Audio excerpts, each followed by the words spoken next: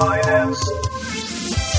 Hey, what's up, everybody? Welcome to the Mad Fientist Financial Independence Podcast, the podcast where I get inside the minds of some of the best and brightest in the personal finance world to find out how they achieved early financial independence. I'm extremely excited to introduce my guest today. Not only is he a writer for some big-time publications such as Entrepreneur Magazine and Time.com, he is actually the creator of the first blog I ever read, a blog that Money Magazine named the web's most inspiring personal finance blog. Now, I can't remember exactly what year it was I stumbled upon GetRichSlowly.org, but it was definitely the first blog I ever subscribed to, and up until that point, I really didn't get what blogs were all about, really. I know that may be surprising since I'm a professional software developer, but I actually got into computer science through math, and it was because I was good at math and I liked math, and so I was never really like an internet geek. I didn't spend 20 hours a day on the computer or anything like that, so I didn't get blogs, and it wasn't until I stumbled upon Get Rich Slowly that I was like, oh, this is pretty cool. This is just some guy that is not a professional, but he's writing amazing content about money and personal finance, and I just fell in love with it, and I just consumed the content religiously, and that's why I'm so excited that I'm gonna get to speak to the creator of Get Rich Slowly, JD Roth, today. So JD is now writing most of his content over at jdroth.com, which is his personal site. It's titled More Than Money, so he does still talk quite a bit about money and personal finance, but he throws a bunch of other good stuff in there as well.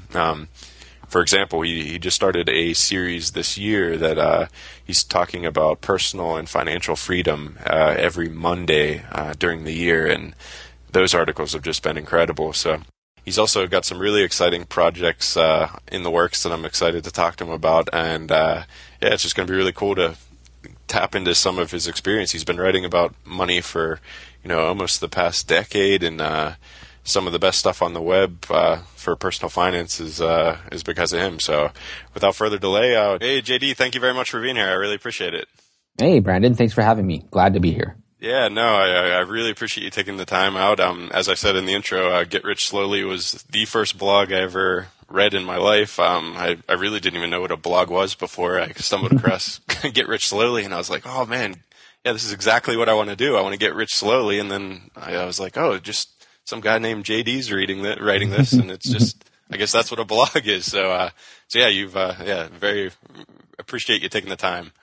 Yeah, thanks so much. I have to say though, it was probably the most difficult interview I've had to prepare for, though, and there's a couple of reasons for that.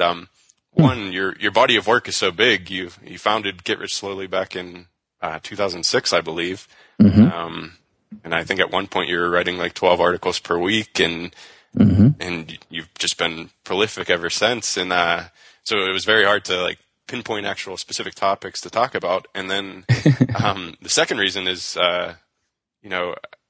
the way you're writing is it feels like I already know you, so it feels like now I'm sure you get that from a lot of your readers. Like, I do actually, yeah. Yeah, and it's a testament to your writing. But yeah, I feel like I know you, so it was like trying to plan what I'm going to talk about to a friend when I'm going out to lunch. You just don't really do that too often. So I decided we can just chat about whatever. Yeah, well, that's the plan. That's what I figured. So I was like, I'm just gonna treat it like, yeah, we're sitting down to lunch having a beer or something, and we can just chat about money and see, what you've learned over the, past 8 years of really thinking about and writing about money so much. So I hope that sounds good to you. Yeah, it sounds great. Excellent. So yeah, if you wouldn't mind just giving a little bit of background about yourself for people that may not know you from GetRichSlowly.org or your new site, jdroth.com.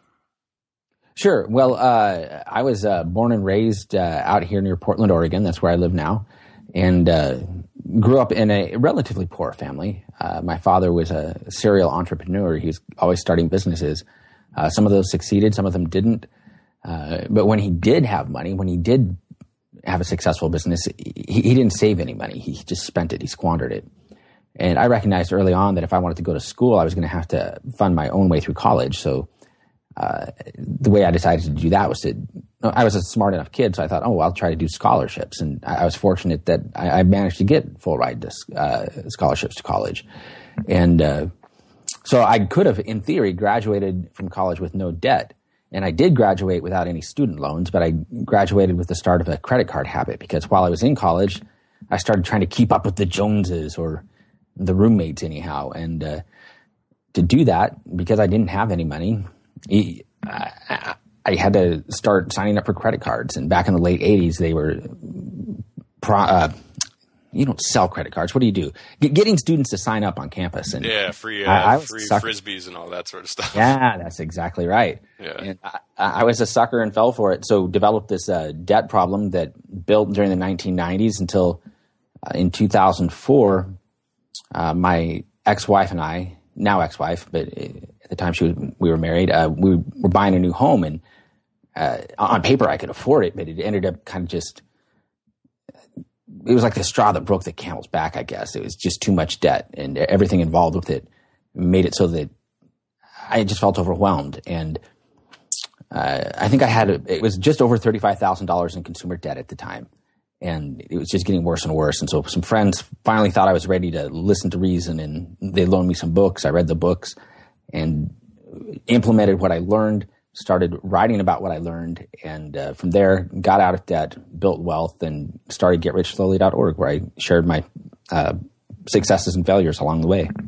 And that all came from just a single post on your personal blog, right? Is that you just wrote a post called Get Rich Slowly about what you're starting to read and things like that? Is that right? Yeah, that's right. So there are a lot of things. Nobody sets out to say, "Oh, I'm going to be a blogger," or maybe they do nowadays. But in 2006, you didn't do that. So there are a lot of things that led up to me founding Get Rich Slowly, and part of that was I'd been programming computers and working with computers since I was in 4th grade. I was a writer.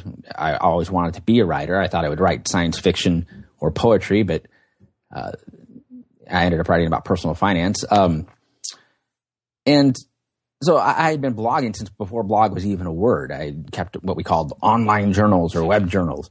And I wrote, I like to say that I wrote about cats, computers, and comic books, because those were the things I liked. But I was writing about what I was learning about personal finance too. And I wrote this article called Get Rich Slowly that was really just an attempt to summarize everything that I had been reading, because I thought I had read maybe a dozen personal finance books by this point, and they all seemed to have this theme that you can't get rich quickly, but you can get rich slowly. And so that article was just a way for me to summarize what I had learned. And it ended up being very successful. For whatever reason, a lot of people liked that article, and it prompted me to start a blog based on that. Right. So that's, I believe, April 2006. Is that when you actually founded GetRichSlowly.org? Yeah, I say it's April 15th, 2006, but I had a few posts that were up a little bit before that. But April 15th, 2006. So what is that? That's almost exactly 8 years ago. Wow, yeah. So you start writing a lot there about personal finance, and a lot of it was your personal journey. Absolutely. And it quickly took off, and you started making money off the site. Is that right? Yeah, and actually, just the other day, I found my old spreadsheets. I'm one of these people who just tracks things obsessively. Like when I'm trying to lose weight, I track that obsessively. I track my spending obsessively. And so naturally, I tracked my blog income. Mm-hmm. And the Get Rich Slowly itself, the blog, it grew relatively quickly. There were a few reasons for it, I think. One was I wrote fairly often. Second was this was a time when a lot of people were anonymous. They were writing about personal finance on the web anonymously if they were doing blogs. And I wasn't anonymous in any ways. I was very public about who I was and what I was doing and how I was failing and what I was doing right. And my philosophy, Brandon, is that I feel like a lot of people, when they write online, whether it's about personal finance or other things, that they're afraid to be completely open and honest because, I don't know, there's this impression that people are going to get stalkers following them or whatever. But I found that by telling my story and being completely open and honest, it helped build connections with readers. And so when I speak at blogging conferences and stuff, I stress the importance of telling story. I feel like it's a great way for people to connect. Yeah, absolutely, and that's definitely something I'm striving to get better at, and that's exactly why it felt like I would be talking to an old friend today because I just feel like I connect with you on such a personal level, and so by 2007, based on stuff you had written on your blog, you're making a pretty good income. So I'm assuming by then you had made a pretty big dent in your consumer debt, or? Yeah, well, so I started tackling the consumer debt in October of 2004. I've actually uncovered the, it's not a WordPress processing document, but it's basically a plan that I wrote out. And I wrote it in October of 2004, and I said, by December 2007, I want to be debt-free. And I had this plan. And things didn't go exactly to plan, but I actually did end up in December of 2007 paying off the last of my debt and of my consumer debt. And so that went according to schedule, anyhow, that part. And the blog growth, the income from the blog, it grew very slowly at first. I was showing my girlfriend the numbers the other day, and I think the first month, March of 2006, was something like $40, and then the next month was $80, and so on. But by like July of 2007, I was making $1,000 a month, or maybe it was 2 or 3. No, it had to have been more than that. I had to have been getting really close to my income that I was making from my day job, which was about $4,000 a month. And so that's within a month or a year or 15 months. I was making as much from the blog as I was making from my day job, which made it so I could quit. And then when did you actually quit? I quit in March of 2008. So started trying to get out of debt October 2004. Started Get Rich Slowly in April of 2006. Paid off the last of my debt December of 2007. Quit my day job March of 2008. Okay. So how was your attitude towards money changing? How, as someone who was previously in debt, did the increase in income, did that change how you're spending? Did you increase your spending to match a lot of that income, or did you have a pretty good handle over it? At that point, so a large part of the problem that I had when I was younger is my parents, who hadn't had a lot of money, had never taught me how to have a healthy relationship with money, I guess. I talk about money blueprints sometimes, and these are the blueprints we get from our family and our friends, but especially from our parents, about how we interact with money and how we think about money. And I also talk about how smart money management has nothing to do with math. It's all about the mental side of things.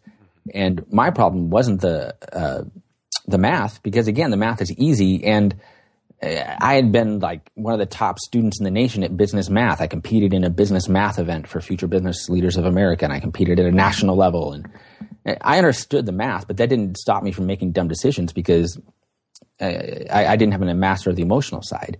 But in the process of paying off my debt, I started reducing my expenses, and my income increased at the same time, obviously.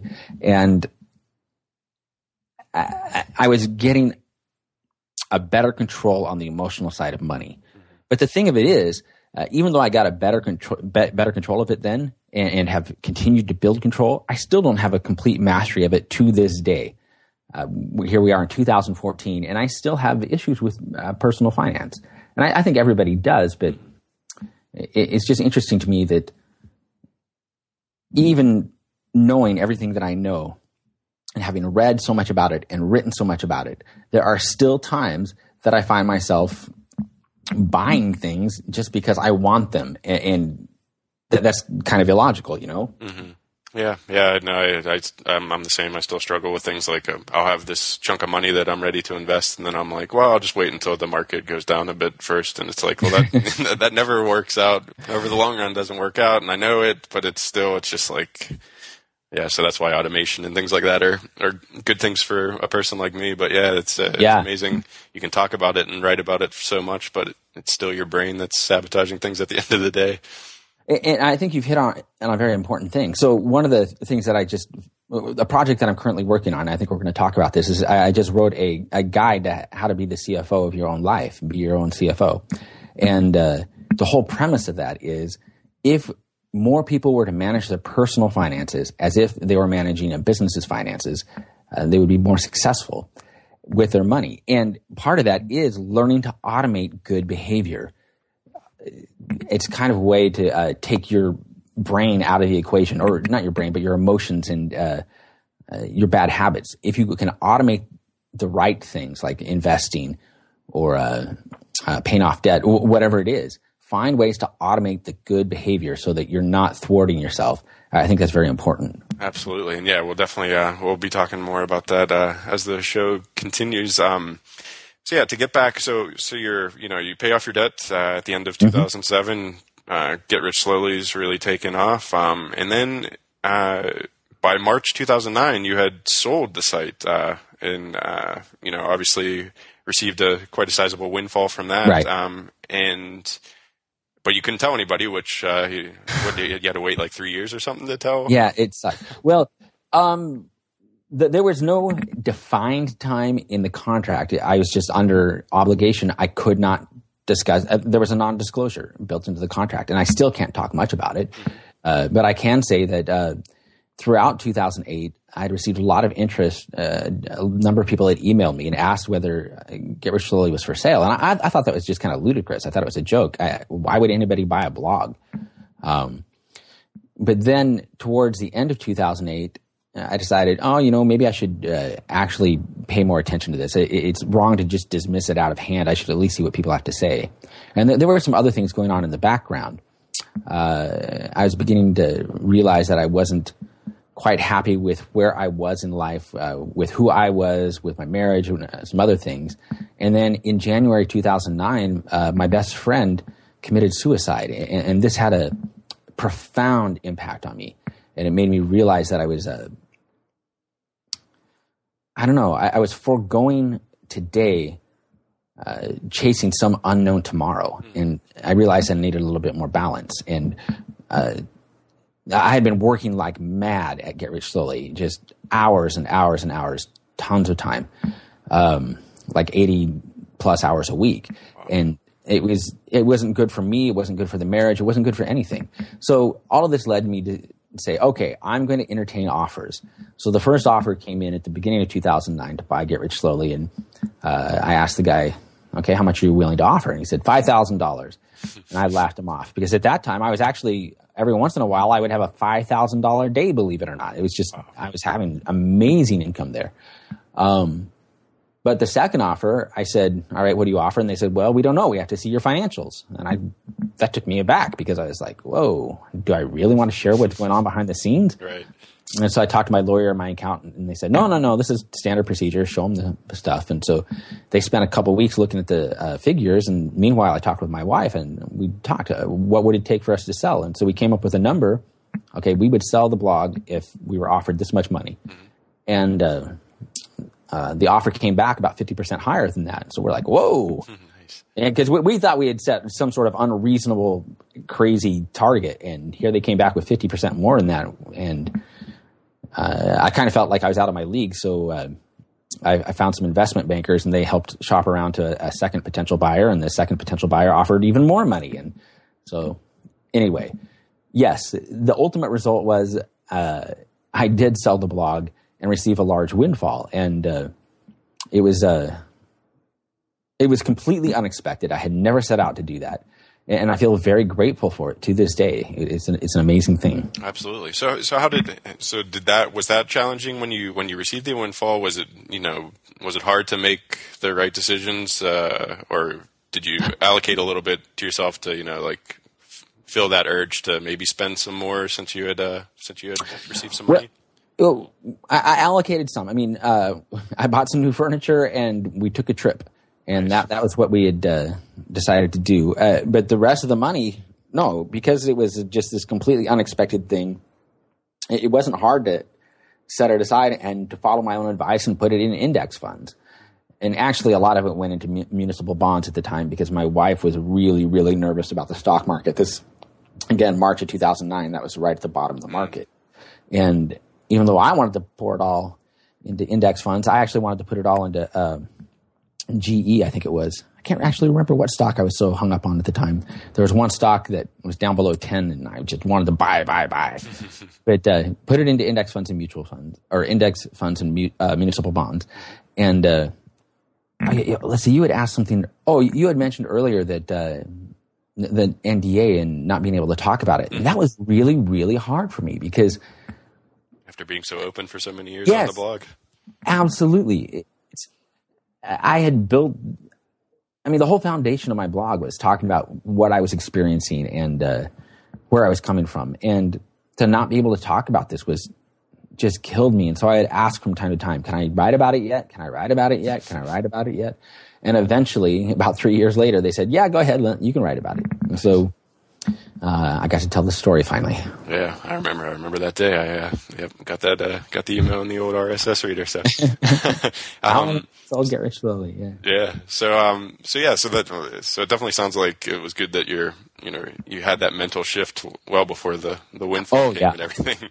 Yeah. Because you read so much about how lottery winners and professional athletes, they get these huge windfalls and they spend money like crazy. So it doesn't matter that they've had this huge influx of money because their spending adjusts to match the new income, and it just screws them up. Mm-hmm. Now, on the other hand, there are a couple of competing things going on. First of all, I don't believe there's any virtue in dying with a huge fortune. I don't have children, so I'm one of those people who wants to die broke. Mm-hmm. And I want to die with having spent my last dollar. But obviously, we don't know when we're going to die, so it's hard to figure that out when that's going to be. And in my family, we have a history of health problems.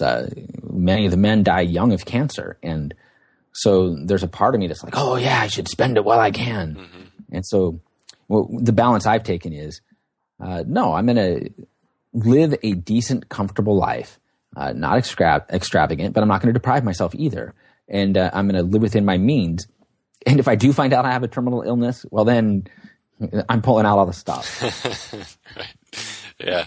No, this leads nicely into the next thing I was hoping to talk to you about. You've started a new series on your personal site, jdroth.com, mm-hmm. About personal and financial freedom. And, a lot of that is in pursuing happiness and overcoming fear and things like that. Mm-hmm. And yeah, a lot of it is based on, how you feel about money, how you obtain happiness from, simpler things and things like that. So yeah, I was hoping just to get your brief rundown of what you have planned for this whole year-long personal and financial freedom series on the blog. Sure, you bet. So after I sold Get Rich Slowly in 2009, I hung around and I basically acted as editor and main writer for another 3 years because I just couldn't tear myself away. I wasn't contractually obligated to do that. In fact, I had negotiated the ability to just walk away at any time. I had given up a lot of money so that I could do that because the company that bought it wanted me to stick around for 3 years, and they would have paid me to do it, and then I didn't do it. Anyway, so jdroth.com now is, I call the blog that I'm running there, I call it More Than Money, because while I do write a little bit about personal finance, I actually write about other topics in addition to that. And you're right, what I've been focusing on for 2014 is personal and financial freedom. And this is an outgrowth of a presentation that I made in Ecuador last September.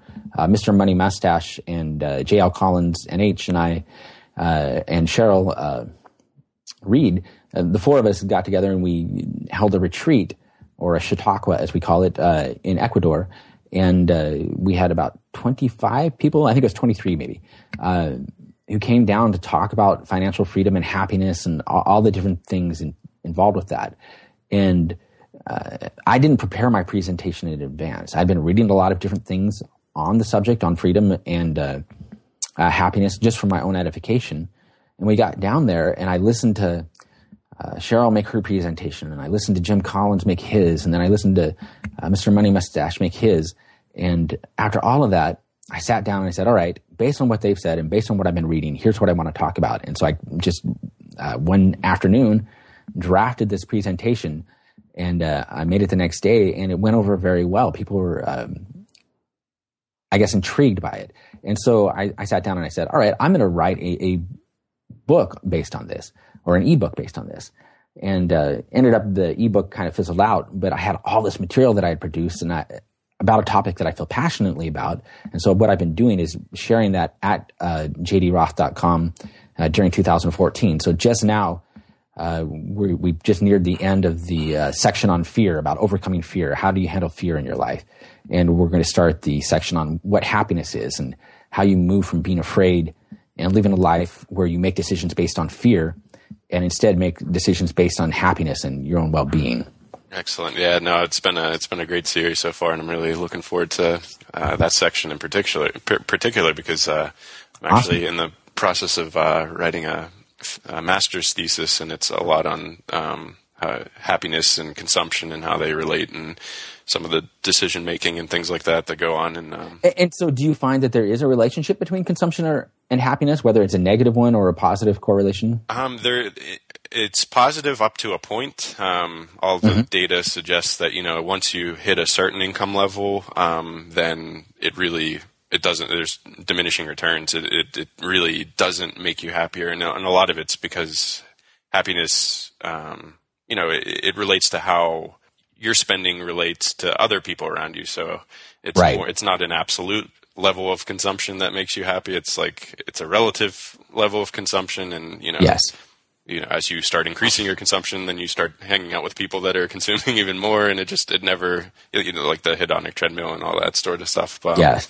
So yeah, it's been really interesting. So I'm excited to read your series on it as well. It'll be perfect timing, actually.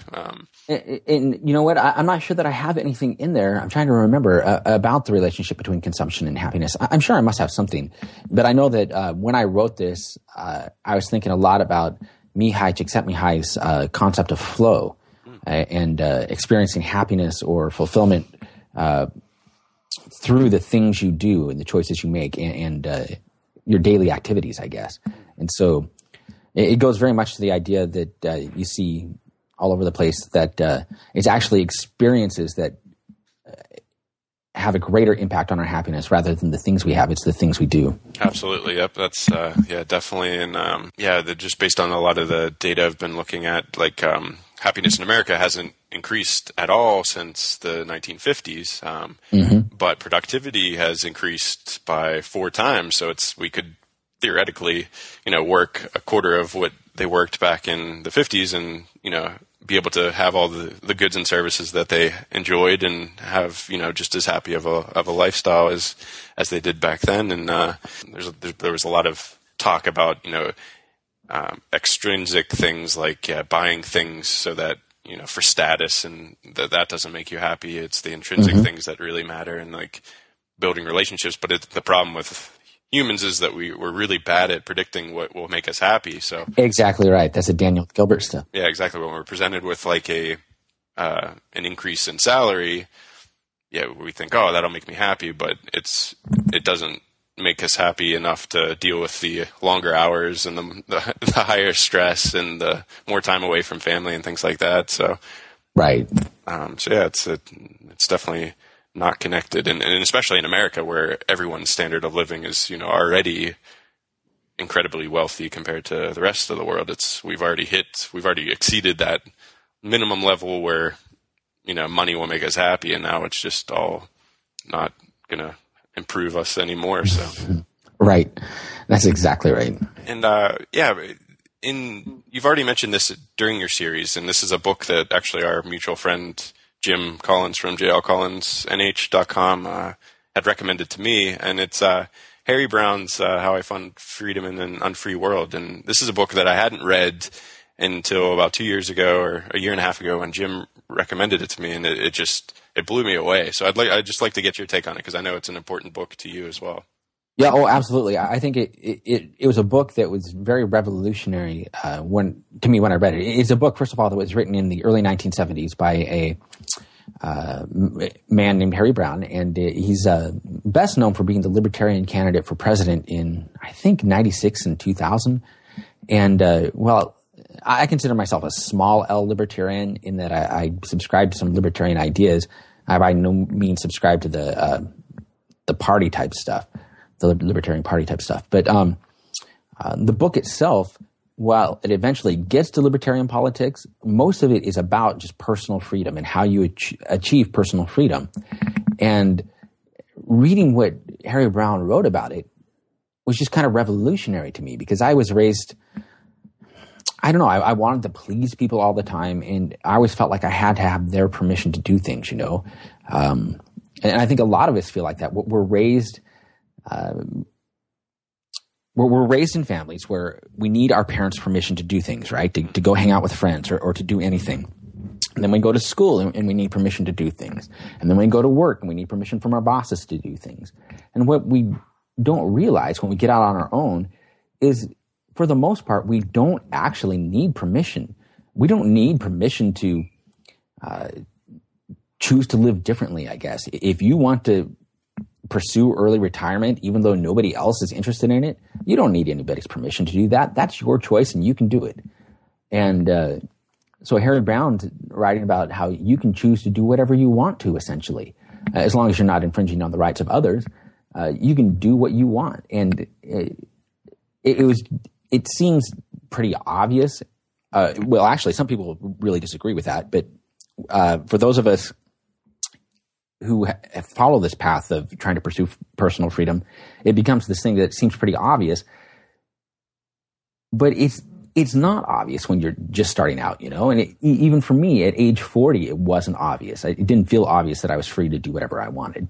I completely agree. And yeah, like, I think actually through Get Rich Slowly, I've probably about 4 or 5 years ago, I'd stumbled upon earlyretirementextreme.com, and that just completely changed, you know, my whole plan financially. Before, you know, I was never a big spender. I would just, you know, I'd save a lot and then take a bit of time off and then work some more and take a bit of time off. And, but then when I realized, hey, I could actually just work really hard for, you know, 5 years and then take off for good, that changed my mind. That just changed my life completely. And then how I found freedom in an unfree world sort of did the same thing for my non-financial life, if you know what I mean. It just completely opened my eyes. Like, yeah, like I'm following all these rules, but most of these rules are dumb. If they may not apply to me, and there's no sense just following things blindly. And it just made me question everything. And it's been great. It's the book I recommend more than any other book. Like, I think many people come to me to ask, you know, what finance book would you recommend? And I always steer them towards that, just because it's more important, I think, than, you know, because the math's easy, as you said before. And I agree with you 100%. It is more important. And it sounds funny to people when they come to me and they want recommendations for personal finance books. And I recommend that. Or I also recommend a book called Mastery by George Leonard. Oh, I haven't read that one. Which is about how you achieve mastery in any subject. He's writing specifically about martial arts, I think, is the examples that he uses most of the time. And he talks about how it's not a linear thing. It's just this gradual process of getting a little bit better and then getting a little worse and then getting a little better and getting a little worse. And it actually is a great personal finance book because it helps you realize, oh, I'm not going to be perfect and I'm going to make mistakes along the way. But so recommending these non-finance books as good personal finance books, I think, kind of startled some people. And another thing I wanted to say, Brandon, is when you read a book like How I Found Freedom in an Unfree World, or Your Money or Your Life, or Dave Ramsey's Total Money Makeover, there are always going to be parts that you disagree with.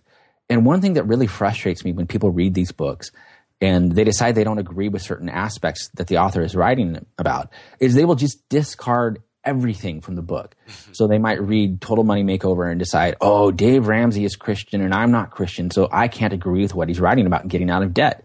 And I think that's just bogus. You can't throw the baby out with the bathwater. You've got to be able to read a book intelligently and go through and say, oh, these are some interesting ideas. And I don't agree with everything the author is writing about, but these things are particularly applicable to me and I can put them to use in my life. And so I find that it makes it so that I'm able to read all sorts of different kinds of books and get great nuggets out of them, even if I disagree with even a majority of the material. Absolutely. I completely agree. And just to go back, Mastery by George who, I'm sorry? I think it's George Leonard. Hold on a sec. I'm going to lean back. I know I have it on my shelf someplace. Yeah, George Leonard. It's Mastery, the Keys to Success and Long-Term Fulfillment. Excellent. Yeah, I'll put a link to that in the show notes for everybody, and that's definitely something I'll be checking out as well, because I haven't read that one, so that's cool. Well, yeah, so, you know, like I said, you've been at this since 2006, and you know, you're one of the go-to guys for anything finance related on the internet. So what are the most important things you've learned along that journey? What do you, like, if you had to just narrow it down to what's most important over that journey, what would you say? Well, there are a few things. First of all, it's very important to take agency. And by that, I mean, take responsibility for your situation, for your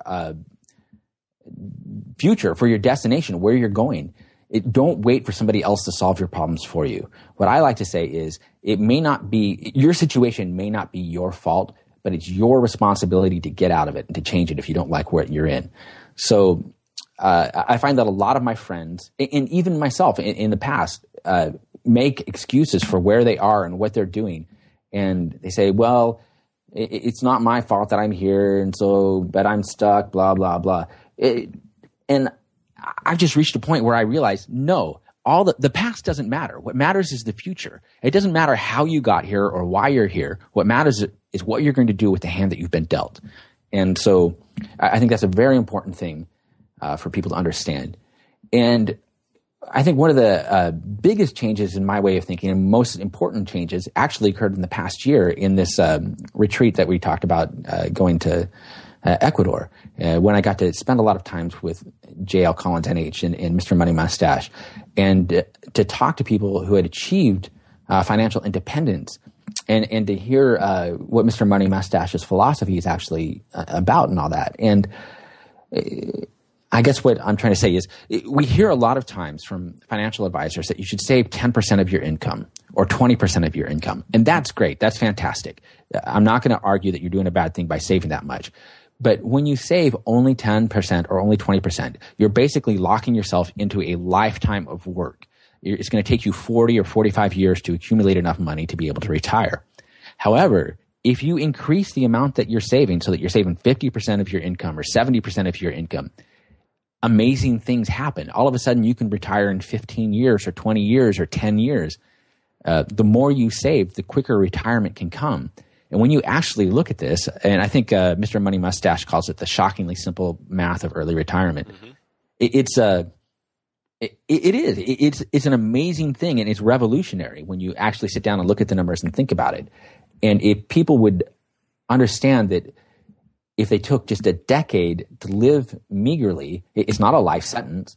What it does is it sets them up to be able to do a lot of different things while they're still young, while they're 35 or 40 years old, that they wouldn't be able to do otherwise. Because when you're locked into a career for 40 or 45 years, you basically limit the choices you have. But when you're able to achieve some sort of financial freedom, financial independence, all of a sudden, the world is your oyster. The whole thing opens up and you can do whatever you want. In that, a lot of what you're going to want to do will be stuff that produces income. But you can't get to that point unless you're making the smart choices early on, I guess. Absolutely. And as I've found personally, as you mentioned a somewhat meager existence during those 10 years, but as I've cut back as much as possible to, increase my savings rate to 70 plus, I find that I'm happier, and it's not actually not a sacrifice. It may feel like it at first, but after a while, you're just like, I don't miss that. It added nothing to my life anyway, and I'm happier because I'm focusing on other things that actually do. Yeah, well, and see, that's the secret. I mean, you got to get people to buy into it by making them realize that it's not going to be a life sentence. But then once they actually start practicing the stuff, I think they realize, oh, well, this isn't so bad after all. So even if it were a life sentence, it wouldn't be so bad. Absolutely. So you mentioned the Chautauqua, and you're actually doing another one of those this fall. Is that correct? Oh, that's right. Yeah, absolutely. So this fall we're actually doing two. There's going to be two halves. Mr. Money Mustache and J.L. Collins, NH, are doing one, along with Jesse Meekum from You Need a Budget. And then I will be joining David Kane from Raptitude.com for the second week. And Cheryl Reed will be at both weeks. Excellent. She's the actual hostess down there. So. And are there still spots opened? The first session with Mr. Money Mustache and J.L. Collins, NH, that is sold out. And as of this recording, there are still spots available for the second week with me and David Kane from Raptitude. Okay, great.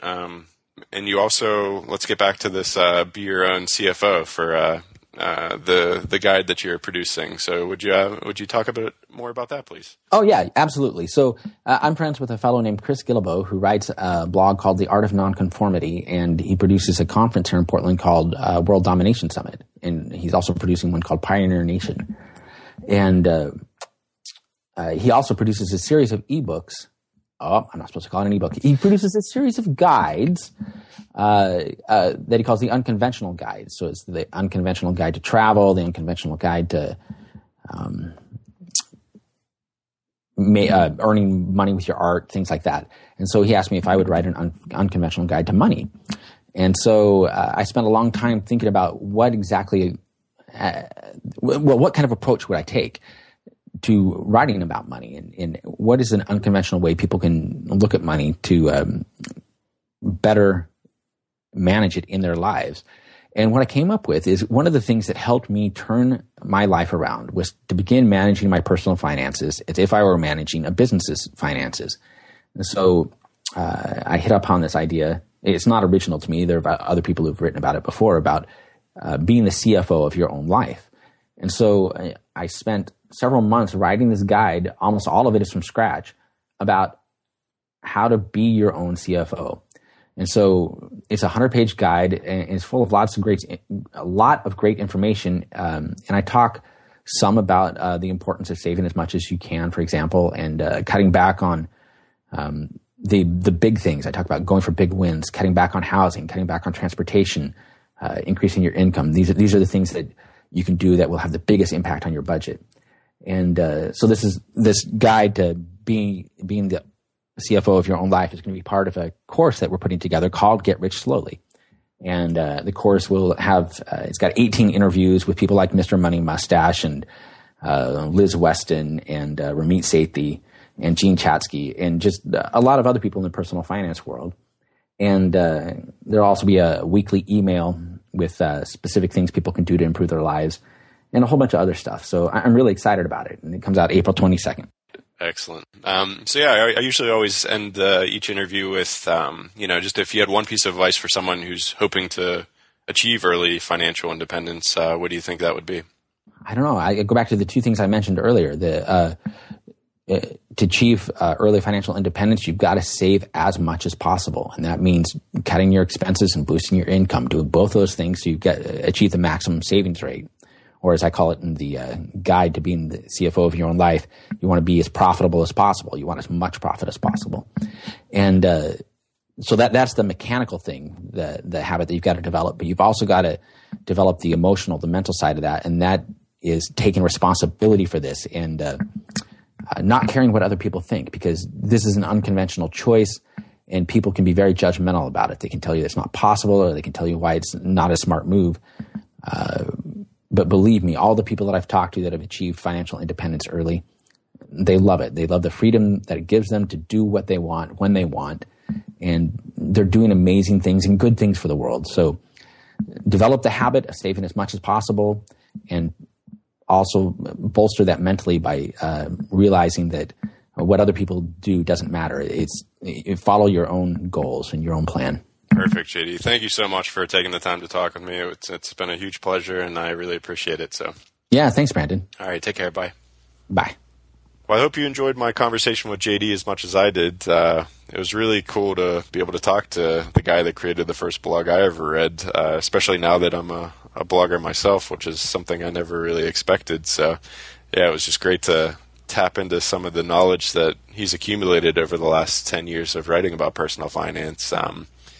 He was actually kind enough to send me an advanced copy of the Be Your Own CFO guide, and I have to say it was excellent. I read through the entire thing, all 120 pages, even though I was meant to be finishing up my thesis. I just couldn't stop reading it. It's just such a great way to look at personal finance, and if more people treated their lives like a business and took on that role of chief financial officer, I think many more people would be, achieving their financial goals much sooner in life. And the guide itself was packed full of excellent financial advice, which I expected because like I said, I've been a long-time reader of JD's work, so I knew that all of the advice was going to be great, but to have it packaged in such a unique and exciting way was really good. So I couldn't recommend it enough.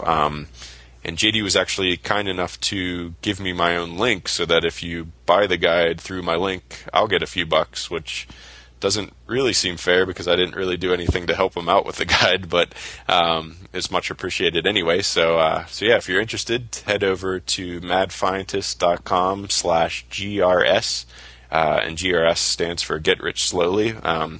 So Get Rich Slowly is actually the name of the entire course, and the Be Your Own CFO's guide is part of that course. So the rest of the course contains there's some audio interviews with some past Mad Fientist podcast guests, actually, Mr. Money Mustache and Paula Pant from AffordAnything.com, and also some names from mainstream media like Gene Chatsky from The Today Show. So that is also included in some of the packages, and also in addition to the guide, the Get Rich Slowly course actually comes with 52 weekly emails that get sent out, I think, on Mondays that help keep you on track and help you take these bite-sized chunks of the content that's in the guide and actually take action on it, which I think is an excellent idea. A lot of times you read things and it has lots of really good advice in it, but you don't act on the advice because life gets in the way. So the idea of getting 52 reminders and prompts is definitely a good thing if you're wanting to actually make meaningful change in your financial life. So yeah, if you're interested in a new outlook on how to manage your finances, or if you know somebody that's maybe just getting started that just has no clue what to do, then I definitely recommend it. And head on over to madfientist.com/GRS, and you can read all about the different packages that are available there. So yeah, I really appreciate JD taking the time. It was an honor being able to speak with him, and I hope you guys enjoyed it as much as I did. All right, see you next time. Thanks. Finance.